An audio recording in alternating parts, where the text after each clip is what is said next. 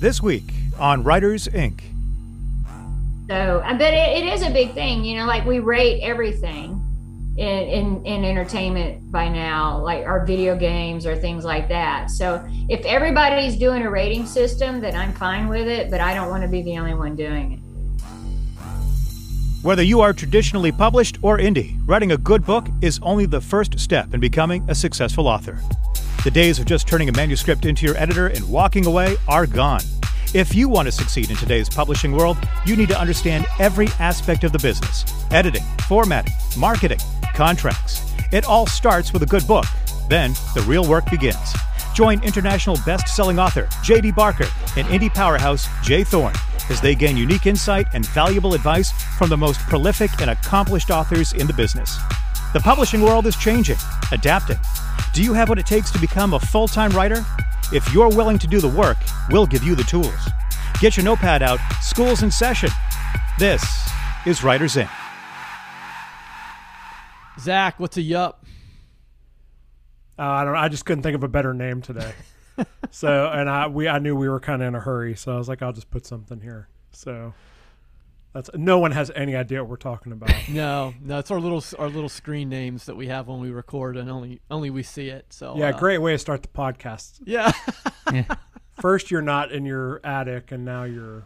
Yeah, we got weird feedback going on at the beginning. You're not in the attic anymore. Everything is completely wrong. Like I feel like we need to just start over. Are we allowed to tell people where you are? I don't know if that's a thing or not. Is it a hidden location?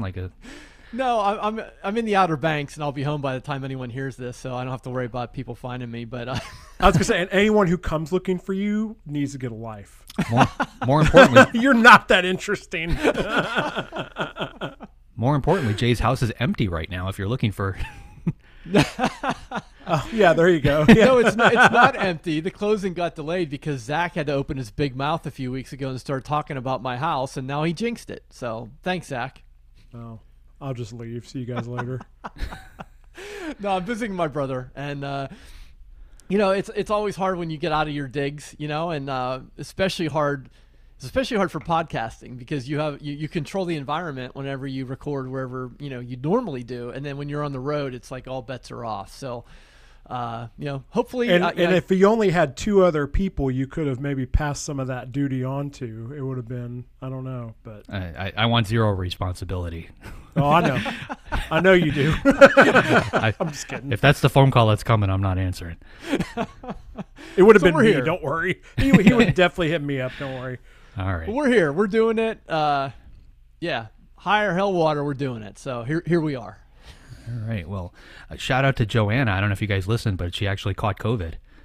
I heard that. Yeah, she's recovering. It sounds like she's doing better, but she definitely sounded like she took a beating there for a good week or so. Are you congratulating her on catching it? Is that the? That's what I was like. Coming out. Shout out to Joanna.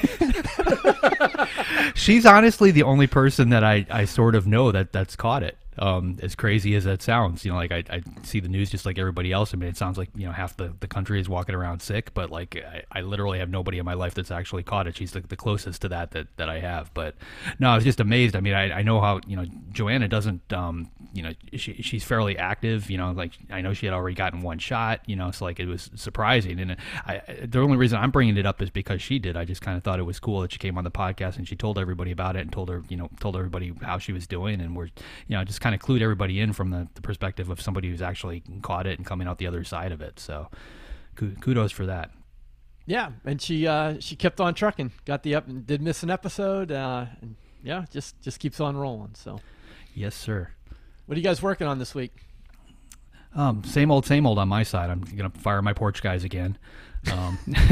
They came back. We had a long conversation. I hired somebody else who was going to come in and finish these last couple items they had on the punch list, and then the original contractor said, I'll get somebody in there, I'll get it done, give me a couple more days. So I gave him until Friday. So he's got until tomorrow. He's got 2 things left on the list, so we'll see where he ends up. It's just the guy that he sent back just loves to take little shortcuts. I just went out there and he showed me this railing that he put in, and I broke out the level, and it's off by a ½ inch, one side versus the other, that can't happen. I'm paying too much money for this, so they need to fix it or they need to move on. Aside from that, I'm just working. I'm still working on that same book where I dropped about 30,000 words and took a back step. And it's funny how that process works, because, before I did that, I was sitting down at my desk every day. I was still getting the words done, but it was tough going. Like, I was, literally squeezing water out of a rock. Like, my brain did not want to write that book. And like, I should have seen that as a sign, that I had gone down the rabbit hole or took a wrong turn. Because as soon as I cut those 30,000 words, backtracked and figured out what really needed to happen, like I'm flying. Like, it's like somebody turned the spigot on full blast again. So yeah, I guess the moral of that story is just listen to your subconscious a little bit. If something's not clicking, there's a reason for it. Take a beat and try to figure out why. Yeah, I'll add on to that, and I want to hear what Zach's been working on, because I had a very similar experience this week. I had in the current project I'm working in, which I don't know, I'm writing it as a serial. I don't know if it's going to be on Velo or not, but that's how I'm writing it. And I had 2 chapters in there where I knew in the back of my mind, like, they weren't as good as they could have been. And I think I tried, like, telling myself, oh, they'll be fine. And I kept thinking about it, and I kept thinking about it. And I'm like, nope, I got to rewrite those. And on a run, I kind of had an idea of how I could improve those 2, but it was the same thing. It's like, at first I was trying to fool myself and saying, like, oh, those will be good enough. And then realized they're not. And so I'm going to rewrite them. Well, I started hearing everybody else that's in my life that normally sees my books after they're done. So, in my mind, I could hear my wife telling me, hey, this part, I could hear my agent bringing up, hey, this part, my beta readers. And like, it felt like that was coming unless I actually did something about it before it gets to them. And, it nagged at me to the point where I chopped out those words and went back and redid it. So, Right. Zach, have you ever run into something like that? Not that drastic where I was cutting that many words, but hopefully I don't have to learn that lesson. I can just learn from you guys. If I feel I'm going down the wrong path, just turn around. But yeah, I feel a little bit like JD today because I have a plumber coming. So I almost had them come during the podcast, so like you could hear a bunch of stuff in the background, like we normally do for JD. But I'm having them come later. But other than that, I'm working on my Dead South series still. I just got several covers made for that series. I just hired a narrator for the audiobooks. I just did that this week, which was a painstaking process. My big thing there is the books are short, so they're not what you'd call like credit worthy, quote unquote. But I have talking to some friends of mine who are doing really well with audiobooks. I kind of have a long-term strategy for it. I'm it's going to be an expensive endeavor, but hopefully it'll be worth it in the end. And, so I got other than that, it's 99 degrees here today. So I'm just trying to stay out of the heat. So. Awesome. Well, cool. We got we have any publishing news or anything hitting the wires this week? No, it's been pretty quiet. I looked right before we got on the line and I haven't really seen anything. Yeah, I didn't see anything major coming through either. So, so I guess we'll just take care of some business and then we'll get into our interview today.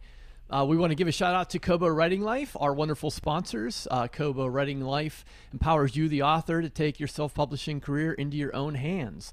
You get to set your price, keep rights, and of course, no exclusivity.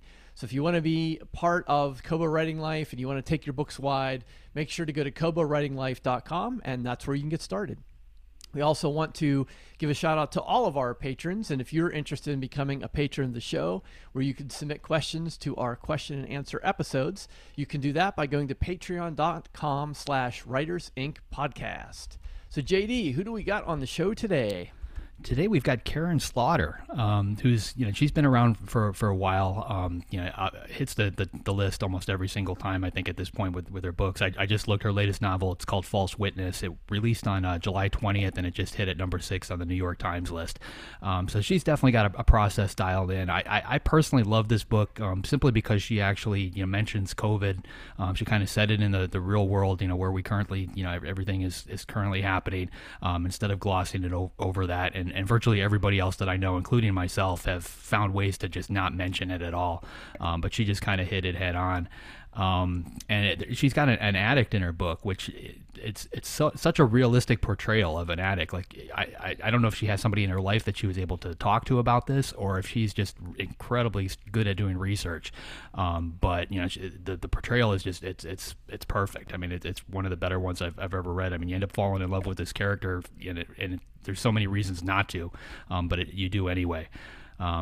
Fantastic read, fantastic author, and she's always fun to talk to. Here she is, Karin Slaughter. Can I send you my 6,000-page manuscript on unicorns helping heal adult survivors of child sexual abuse? That's not my area of expertise, but I'd be glad to share my publicist and my editor's email address. They would love to see that. Nice. I guess you probably get a lot of unsolicited manuscripts. No, actually I don't, because I have a really firm policy about that. And part of it is because, that's your work and you shouldn't be sharing it with people who you don't really know, because they might do something with it you don't like. But, also a lot of people will say, hey, I've got a great idea for a book. You write it and we'll split the profit. And it's really not the idea that's the hard part. Yeah, and just sitting your butt in the chair and working out how it goes. I mean, that's the hard part, is just physically sitting down and doing it. Yes. Do you get those kind of conversations at cocktail parties with people who are not writers? I thank you for cocktail parties. I'm very introverted and I don't normally do cocktail parties or when I've been planning for the pandemic my entire life. So it's like, it's not my thing to do. Normally if like somebody meets me and they're like, what do you do? And I'm kind of like, oh, should I tell them? And I'll say I'm a writer. And either they'll recognize me or they'll say, oh, who's your publisher? Because I think they think I'm self-published. And I'll say HarperCollins, and they'll go, oh, well, that's a real publisher.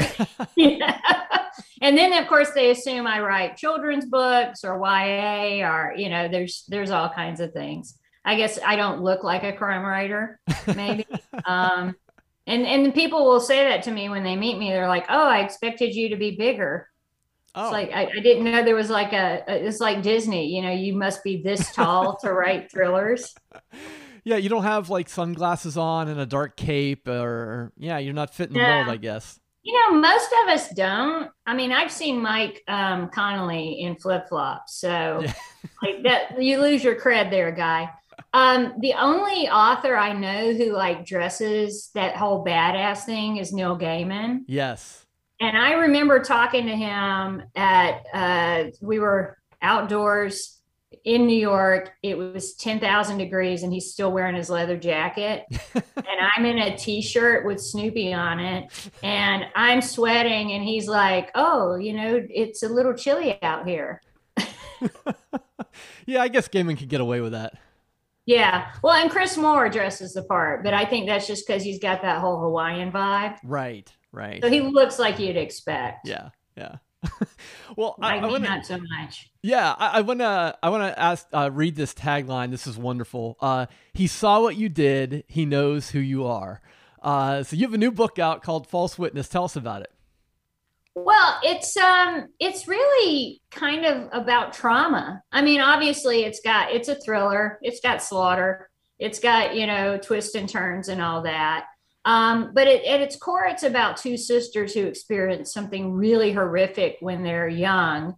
And then we catch up with them 20 years later as adults. And of course, this being a thriller, that horrific thing knocks back on their door again.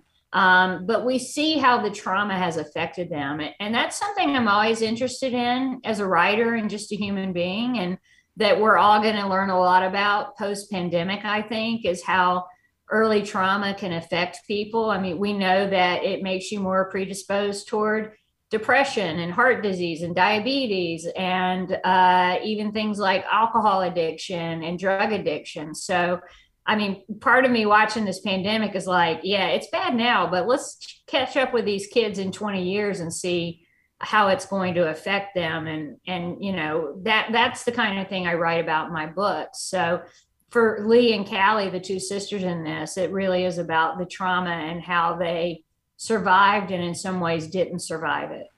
Yeah, and you made a very interesting story choice right in the beginning of this novel. You came right out and you talked about the pandemic. Can you give us a little peek behind the curtain as to what your decision-making process was to just hit that straight on? Well, you know, initially I asked a lot of author friends, and like Lisa Unger, Alistair Burke, you know, they were all, I write for escapism. I'm not going to include it. But Mike Connolly said, yeah, I'm actually going to write it in my new Lincoln Lawyer. And I thought, well, if Mike's going to do it, then that gives me some cover so I can see if people hate it. I can go back.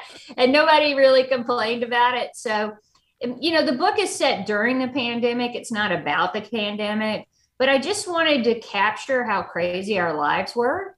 And, you know, the masking, the social distancing, all of that stuff and reactions to it. And a lot. So I started this in March of 2020 before we knew how crazy things would get. So a lot of my research was reading around, well, what happened when the polio vaccine came out? And guess what? Like 30% of Americans were like, nope, not getting it. The technology's too new. Don't want to be a guinea pig. The government's going to track me. I mean, you wonder what they said when electricity came, right? Right. But it was really kind of startling how everything old is new again. But that helped me in my writing to just sort of predict behavior. And also, you know, I wanted to be really careful about it because I didn't want the pandemic to intrude into the story. So I really kind of encapsulated it within the text, you know, and it helped solve some plot problems. Because, you know, like one thing is Lee has a teenage daughter she's not living with, and women would just hate her for that, right? Because they would call her a bad mother, no matter what. And with the pandemic, it makes sense that her daughter's living in the suburbs because Lee is a lawyer. She's seeing people. She's in courtrooms. She's out in the middle of it. So she's protecting her daughter by not living with her. And the daughter's living with her father, who's a really great guy. But that would not have worked without the pandemic. Yeah, absolutely. And I think too, I was really struck by sort of the role that addiction plays in the book. I don't know if it's thematic, but it's certainly an element in the storytelling process. Can you talk about how that played into the story? Well, it felt really important because, you know, I think every person I know has a family member or a friend who's struggled with addiction. And we know these people and we love these people. Sometimes we may hate them, but we still love them. And I wanted to humanize that because usually in film, TV, in books, when you have a junkie character, they're either like a stone cold criminal or they're pathetic or they're horrible people. And I look at addiction like I look at mental illness. You know, if you're an asshole and you have a mental illness, you're still an asshole. But if you're a good person, right, and you have a mental illness, you're still a good person, right? And so I wanted to write about someone who's a good person, but who's also struggling with heroin addiction. And that's something the pandemic really brought out. I mean, we're almost at 100,000 overdoses that we know about. And that doesn't even include the overdoses we see in jails and prison, where drugs are much more toxic. And they don't really track that because it's not in their interest to track that, to let people know, hey, we've got so many drugs here, people are dying. So I wanted to talk about that, and I wanted to humanize it. And I wanted to talk about, you know, stuff that I know just from dealing with family members going through this, which is like AA is fantastic, but it only works for 5% of people. NA is great. It seldom works for heroin addicts. I mean, there's a physical component that is very real and very dangerous. We know that medically assisted detox, medically assisted recovery is very successful for a lot more people. But, you know, we're still these puritanical Americans who are like, no, we can't give them drugs, even if it helps them. And you got to think, like, no one says to a diabetic, no, you just need to train your pancreas to make insulin on your own. You know, or you've got heart disease. No more statins for you, buddy. You just got to eat kale, right? So it's something that I just wanted to bring out, and it felt like a book set during the pandemic, where this was such a second pandemic of drug overdosing would be a good platform to talk about. Yeah, for sure. And related to that, this is something I struggle with. I know a lot of my writer friends struggle with this. How do you write an authentic story without triggering readers? And I'm putting triggering in quotes for sort of what that social context means. So there seems to be, I don't know if it's a paradox, but there's an issue there, right? About writing sort of real things, but at the same time, not upsetting people. What is your take on that? Well, so my take is there aren't kittens on my jackets. I have advocated for that because I love cats, but like, there's a bloody light bulb, or there's a woman running, looking over her shoulder because she's terrified. So, I mean, that and slaughter is like really big on there. So, I think at this point, people know my reputation. And if they don't want to read a book that's visceral and realistic, then there's so many other fantastic books they can read that are wonderful writers who don't choose to look at these topics the same way I do. I don't know how I feel like trigger warnings can have big spoiler alerts. So I wish that they would be like, click here if you want the trigger warning, like a trigger warning for the trigger warning. Yes. And I respect that. Absolutely. Because I don't want someone reading my book where it's just going to be too upsetting and make them think of something that happened to them, or, but also I think, we all have a choice, and I think that's great, and it shouldn't limit people's choices, know? Yes. So, but it is a big thing, like we rate everything in entertainment by now, like our video games or things like that. So if everybody's doing a rating system, then I'm fine with it, but I don't want to be the only one doing it. Yeah. Well, and like you said, you've established your reputation, you've established your readership. They know what they're getting. So I guess that begs a bigger question is, now, given where you are, what is your relationship to genre? Do you play to the conventions? Do you innovate at them? Do you ignore it completely?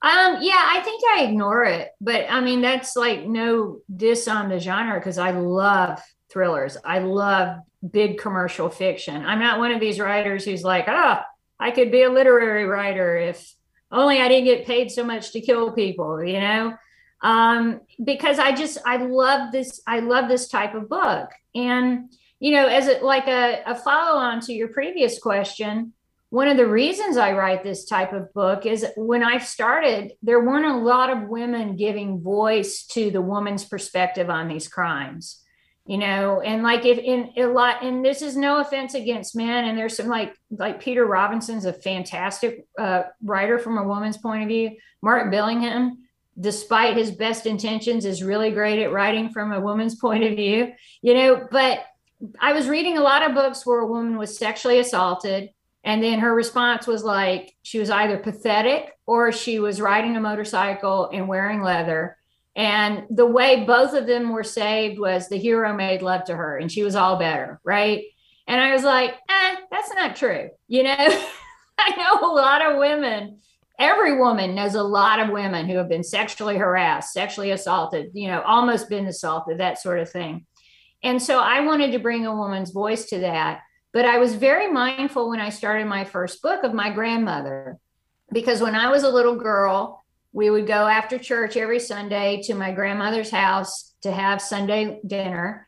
And my grandmother would sit at the table, having cooked for like 6 hours. And she would have a black eye or a cut lip or occasionally a broken bone. And my uncles would tease her about being clumsy. And so as I got older, I was like, wait a minute. Nobody's as clumsy. My grandfather is beating the shit out of her, like all the time. He's an alcoholic. He's a horrible person. And, we're not talking about it. And it's not helping my grandmother. It's only helping him.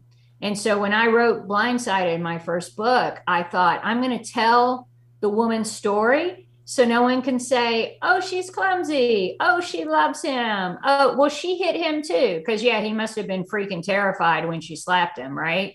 So, that's the story that I wanted to tell, and just not gloss it over, not make it sexy or titillating or have these binary choices about how women recover from this, because every woman's different. And I will say that, like, most of my letters early on were from women who read this and said, thank you for telling my story, or, this makes me feel stronger. Because we don't really, we hear stuff on the news, maybe if it's a good looking white woman, we're going to hear about it. Right. But then we don't follow up a year later, 5 years later, 10 years later, where she never goes outside after dark.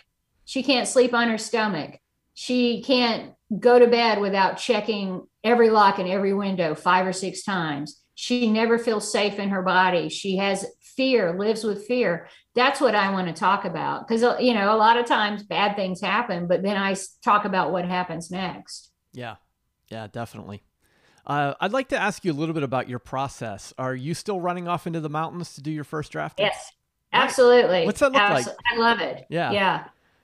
It's just, there's like this Pavlovian response by now that when I get to a certain point outside of Atlanta, my shoulders kind of relax, and I listen to a little Dolly, set me in the mood, or Tupac, if it's that kind of story.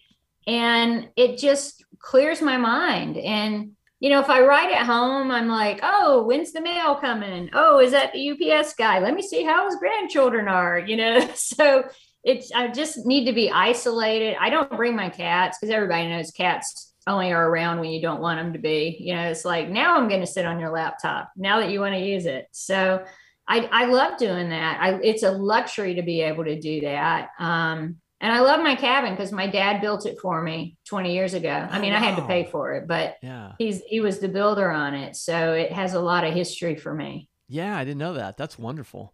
Is that just first drafting? Do you revise at home? I don't really revise a lot. I don't do drafts. So when I start, I think a lot before I write. So my drafting and my revision usually takes place in my head. And then I'm up there 2 weeks at a time. And so I'll work on that, section that I've written, and I go back and revise it then, but then I, move forward. So it's a different process for me. I know a lot of people do like a million drafts, and, I'll never forget, I had a friend, and she said, I did a draft of this novel and it took me a year and I'm just not happy with it. And I came up with another story, and I think I'm going to write that story instead. And I was like, you're crazy. You should don't abandon that story. Right. And she's like, no, I really feel strongly about it. And a year later, she sends me the new story, and it was Gone Girl. So, I'm probably not the best person to ask for advice on writing. I remember I met Sue Monk Kidd years ago, and she, at ACEBA, which is like an industry organization for Southeastern Booksellers Association. It has a new name now. But I met Sue Monk Kidd, and she told me about her book, and I was like, nobody cares about that B book. That's never going to sell. So, that's my advice, is don't take my advice. Has that always been your writing process? Yeah, it has. And part of it comes from, when I left home at 18, my dad said to me, you can do anything you want with your life, but you can never, ever move back home. And so it was a real eye opener. It's like, well, who's going to buy my food? So I had to have a job. I went to college at night. I'm really proud. I'm the first person in my family to drop out of college. So I painted houses. I was an exterminator. I worked in a movie theater. And that's where I put on weight, eating all that popcorn. I worked in a sign company. I owned a sign. So I was always hustling, working. And when I had time to write, I just had to really write. And, I was in sales when I had the sign company. So when I was in my car, that's when I would think about what I was going to write. And so I couldn't be precious about it. I just had to sit down and do it. I can appreciate that. You mentioned Dolly. I have a really serious question for you. Johnny Cash or Tim McGraw? Johnny Cash. I knew you were going to say that. Yeah, absolutely. And Roseanne, I have to say. Yeah, for sure. Yeah, I have nothing against Tim McGraw, but the Cashes, they're legendary, right? Well, if Tim McGraw knew anything, he'd say Cash, right? That's right. He would say Cash, yeah. The Man in Black, duh. But he was like he was a universal storyteller, and he understood struggle, right? I mean, sort of in the way Dolly did with coming from poverty, but the dude was in prison. Yeah. He understood addiction. He understood being like where you abdicate control to a substance because you can't control yourself because it so has its tentacles in you. I mean, that's where his songwriting came from, is from struggle. Yeah. And not that Tim McGraw doesn't have it hard, but come on, man.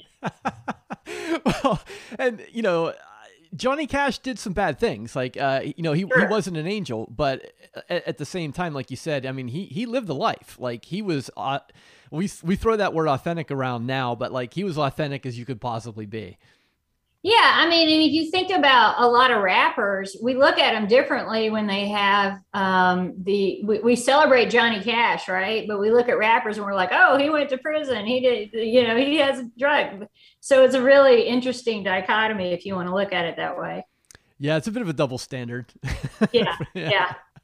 And don't even get me started on Britney, man. All right. I don't think Britney will fit into our conversation with Johnny and Dolly and Tim. Why don't you tell us a little bit about Save the Libraries?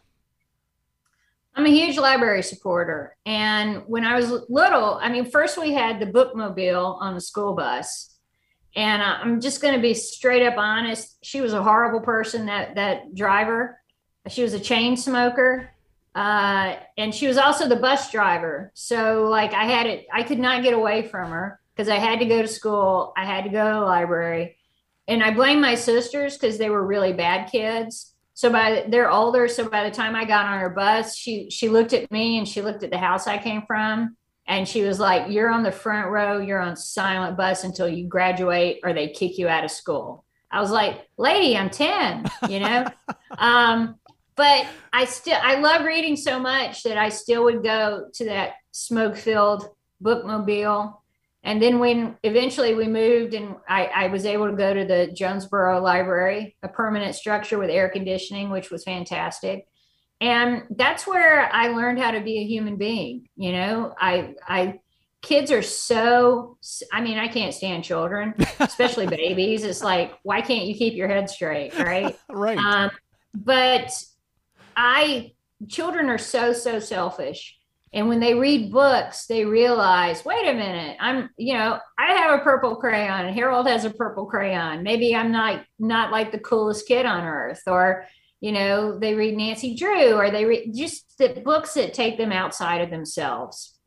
And that was the gift of the library. And my library charity, Save the Libraries, we just do whatever we can to help libraries. First, we were doing fundraisers and we'd get like Kitty Stockett, Catherine Stockett, who wrote The Help, Mary Kay Andrews, Charlene Harris, Tess Gerritsen, Lee Child, and we would all pay our way to go somewhere and fundraise. And then we're like, wait a minute, why are we doing this? Let's just give them the money and stay home. And so that's what we do now is the organization will give block grants to libraries and just say, spend it on fixing the toilet or a reading circle or a roof or whatever you need.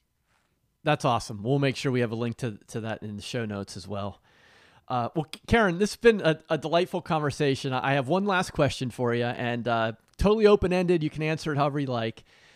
You've been in the business for a long time. You've seen a lot of things in the industry. What's the future look like for publishing? Well, the funniest joke I ever heard about this was from Lee Child. And he said, what was Gutenberg's second book after the Bible? And the answer is a treatise on how the publishing industry is dying. And so it is a really strange model if you think about it. But I think that just people love reading, and that's what keeps us going. And books are important. they're always important. People can complain about streaming or whatever, but book sales have been really good through the pandemic. I mean, they haven't been spectacular, but they're holding steady. And I think people maybe have rediscovered a joy of reading in a way that they wouldn't have otherwise. So, I mean, hopefully they'll keep reading and we'll keep people writing books, but I have a semi-positive outlook for the future of books. All right. Karin Slaughter, man, she was fun to talk to. Lively, sharp, great sense of humor. Love what she said about the ideas versus execution. You guys get that a lot? Or people who are not writers come up to you and say, oh my God, I got this great idea for you? Oh, Jesus, that happens everywhere. Because they all think that coming up with the idea is the easy, or the, like the part that we can't do. Like I've got a document that's just filled with idea after idea after idea. I mean, there's just so much time to actually write them. So that happens to everybody. I thought it was kind of funny. Like, she's at a very, high level as far as thriller authors go. A lot of people know her name. So like the idea of her being at a party and nobody knowing who she is kind of funny to me. And she called herself an introvert, and she always strikes me as the exact opposite of that. If you run into her at Thriller Fest or anywhere else, like, she's usually got a group of people around her, and it's not because she's just Karin Slaughter. It's because she's funny as hell and she's just fun to hang out with. She never struck me as an introvert, but who knows, maybe the sense of humor is like a defense mechanism. That's how she actually copes with it. But a cool person to talk to, great person to get advice from if you ever run into her, because she'll talk your ear off. Yeah. This was a great interview. She touched on a lot of really things I loved. I mean, everything JD mentioned before we went into the interview, that her book has an addict in it. She talked a little bit about that in the interview. I love some of the stuff she was saying, and some of the misconceptions and stuff around that. And I think it's really cool she was able to write that into the book. I love when she talked about trigger warnings and self-censorship. I think that's a slippery slope that people are getting into, in my opinion. And I do think trigger warnings, if like she said, they can be spoilers. I think they definitely could be good things, but I don't think that people should be pulling back on what they're writing. And that I think that writing, just as JD said with her talking about writing in term of COVID. We shouldn't stray away from reality in writing, unless you're writing fantasy or something like that. But if you want to write a realistic book, don't sugarcoat it. I also want to throw in there, this is a true story we don't have to get into, but I once had a 30-minute conversation face-to-face with Tim McGraw and didn't know who it was. So I just want to throw it until he handed me his black Amex. So I just want to throw that out there really quick, because that was funny. Y'all brought him up. So yeah. Did he order pancakes, or what? What was he hitting? It was when I was a manager at a music store in town. Oh, a music store. And he came in buying a bunch of stuff for Christmas for family. And I realized after a few minutes, after he kept just buying stuff and not balking at the price, that it was somebody, and that people were staring at him really weird. But he had a baseball cap on and like a sweater. I didn't. If Faith had been with him, I probably would have known who he was. But yeah, I had no idea. That's kind of how that works. I mean, I was gonna say he probably appreciated the fact that I didn't know who he was. And I just had a real conversation with him. Back in the day when I used to babysit a lot of these the celebrities down in South Florida, I noticed that almost straight off the bat. Like if they went out by themselves, like if it was just me and somebody famous, nobody had a clue. We could walk through the shopping mall, we could go down to the beach, we could do whatever. But a lot of them made a very conscious effort to stand out. They'd have bodyguards around them, they'd have this crew, and you notice that first and foremost. You see this group of people around somebody else, and then you try to figure out who that somebody is. They bring it on themselves in a lot of ways. But yeah, I've never met Tim McGraw. I've actually met his wife a couple of times. I'm sure they're super both nice dude. Yeah, Really. But anyways, yeah. Back to Karin. I have a Tim McGraw Faith Hill story, but I'm not going to tell it now. You actually brought up a really good point, because I get this question a lot. Like, do you guys use sensitivity readers? Like, would you ever go down that road? I know personally I don't. I have no interest in that personally. The publishers do. At this point, they've added that to their stable of people that go through your book. So they'll come at you with a list, like these are the things the sensitivity reader found that might be an issue, and they put it on you as the author, like, whether or not to actually change those, but they do point them out. For me personally, like I would never let that kind of thing dictate what I'm writing. I'm just going to kind of put the story down and go with it. If it you're always going to, I piss people off all the time. I'm used to it at this point. And you're going to, whether you have sensitivity readers or not, you're never going to make everyone happy, and it's pointless to try. Yeah. So, but it's definitely a thing right now, and I know a lot of people are actually hiring sensitivity readers before they even submit to an agent to go through their book, and that's another road that I probably would tell people not to travel, because it's distilling your voice, or it's changing your voice, it's doing something to your voice, but it's no longer your voice before it hits that finish line, and you don't want to do that unless you want to make it a permanent part of your process, because if you do it for the first book, you've got to do it for the next 50. I kind of feel like that's what genre is for. Like, Karin touched a little bit upon it too, like her name and her branding, and in her case, her reputation. Like, what you're going to get. And like, if, you pick up a J.D. Barker book or Zach Bohannon book, like, what you're going to get. And the expectations are pretty clear. So I think in those cases, I don't see the need for a sensitivity reader. Now, if you're writing something that is a completely, I don't want to say literary, but sort of doesn't have a defined genre, or doesn't have observable expectations for the reader, then maybe in that case, a trigger warning or a sensitivity reader might be helpful. But I feel like, if you're picking up a horror book, you kind of know what you're going to get. To me, it's, like, I'm not going to have a sensitivity reader to, like, check the type of stuff they would check. To me, it's like, it would be like, let's take Karin's example in her book that she wrote from the perspective of an addict. Like, to me, it would be much more offensive if someone messed that up. and that's the type of thing I would check. Like, I would make sure, like, I've never been a drug addict. So, like, if I was going to write from that perspective, I would definitely talk to somebody with that experience, and I would do my research.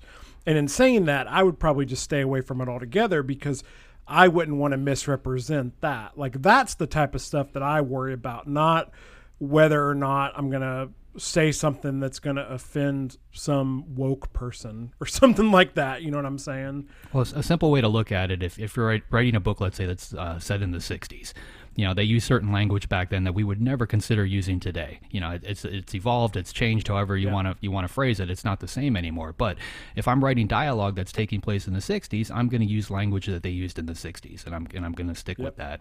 No different than the things we're saying today, like on this podcast. The language that we use is perfectly acceptable for 2021. Who knows, 2031, 2041, if what we're saying is going to be considered, the way you're supposed to speak, or however you want to look at it. So those types of things change. So I think in the end, you just have to be true to the story. The addict thing in Karin's book, again, I really wish she would have talked about her process there. I don't know what she did in order to nail it as well as she did, but she was in that person's head. Everything she communicated, I've known addicts in my life. Like, she was spot on, with everything that she communicated there. So she either researched the hell out of it, talked to a lot of people, or she knew somebody, or was fairly close to somebody that was in that situation. But she nailed it, and like you said, that's what's important, because you don't want to go in there and get something like that wrong. I want to say too, I think we'd be amiss too if we didn't touch on her process for a second, because I was just going to bring that up. I thought her process was super fascinating. Not only the cabin thing, like, I think that was really, really cool. That she does all her drafting, but the revision process, like, I thought that, and Jay, you're nodding right now, so maybe I'm gonna let you chime in on that, because I thought that was really interesting. Well, yeah, I mean, what I thought she was going to say was that that she developed that over time. Like, that would have made more sense to me, given how many books, how prolific she is, how successful she's been. If she's like, well, now, here I am decades later, and I don't really revise because I work the story out in my head and then it just hits the page. But she said she's always functioned that way. And that's just that really blew me away. Well, I think what's going on there, and I kind of wish you would have went into that a little bit further too. The whole idea of drafts came from paper. You know, like I've got Stephen King's typewritten pages from Needful Things sitting behind me. Like, you know, there's handwritten notes on there from him and at least 3 other people. So, you know, he would type up that manuscript. You know, people would look at it, they would make notes, they would make changes, then somebody would go back and they would retype that, and that would be your next draft. So, like, that's where that kind of thing came from. Today's world, we've obviously got computers. So, you know, we're working in one file for, you know, many of us do anyway. Like, we're either working in Scrivener the entire time or we've got one Word document. So I'm sure she's going back and she's hitting and adjusting and rewriting things. I think she's probably doing something similar to what Dean Koontz does with, you know, like he goes back and he reads whatever he wrote the previous day, he reads through it again, he makes some changes to it, corrects it, and then he just kind of keeps going when he hits the bottom of that page and just, you know, works his way through the book. And by the time he hits that last page, it's you know, pretty much perfect. There's very little for him to do. I know plenty of other writers, though, that feel that it's very important to not look at the text that they've already written. You know, start the day with something fresh, just knock out a couple thousand words and keep going. And, you know, they know that first draft isn't going to be clean, but they get to that finish line faster and they're more comfortable doing that and then going back and adjusting. So yeah, it's all process. You know, you just have to figure out what's going to work best for you. So I always encourage everybody to try, you know, every different thing that they hear like this, you know, try to figure out what's going to fit best. And sooner or later, you're going to stumble into a method that works for you. Agreed. And I think that's one of the great things about our podcast, if I don't mind patting us on the back for a moment, is that you hear all these different processes and you hear writers doing things different ways. And whether you try it or not, it just reinforces this idea that there isn't any one right way. It's the way that's going to work for you. Well, not only that, I mean, you're hearing processes from the, you know, some of the best people in the industry, and those processes aren't necessarily any different from the people that are just starting out today. So it just kind of shows that we're all sort of out there doing the same thing. Yep, true. So yeah, great interview with Karin. She was a lot of fun, super great writer, and yeah, fortunate to have her on. So who's up next week, JD? Who's in the batter circle? Chuck Wendig. So this guy's been around for a while as well. He's got an incredible blog. If you're, you know, if you haven't seen it, get out there and just check out his blog, subscribe to it, do whatever you got to do to read it on a regular basis, because it's really insightful and funny a lot of times too. But he's got a new book out. It just came out about a week ago called The Book of Accidents. So he's coming on to talk about that. He's also wrote a lot of tie-in novels. He worked in the Star Wars universe for a while there. I mean, he's been all across the board, so I'm sure he's going to be a lot of fun. Yep. Already looking forward to it. And his blog, by the way, for people is terribleminds.com. Excellent. So that's coming up next week. So to our listeners, make sure you go to writersincpodcast.com and grab the free revision masterclass where you can see the storytelling process from beginning to end. We'll see you next episode and have a great week of writing. Thanks for listening to this episode of Writers Inc. Access the show notes and leave a comment at writersincpodcast.com.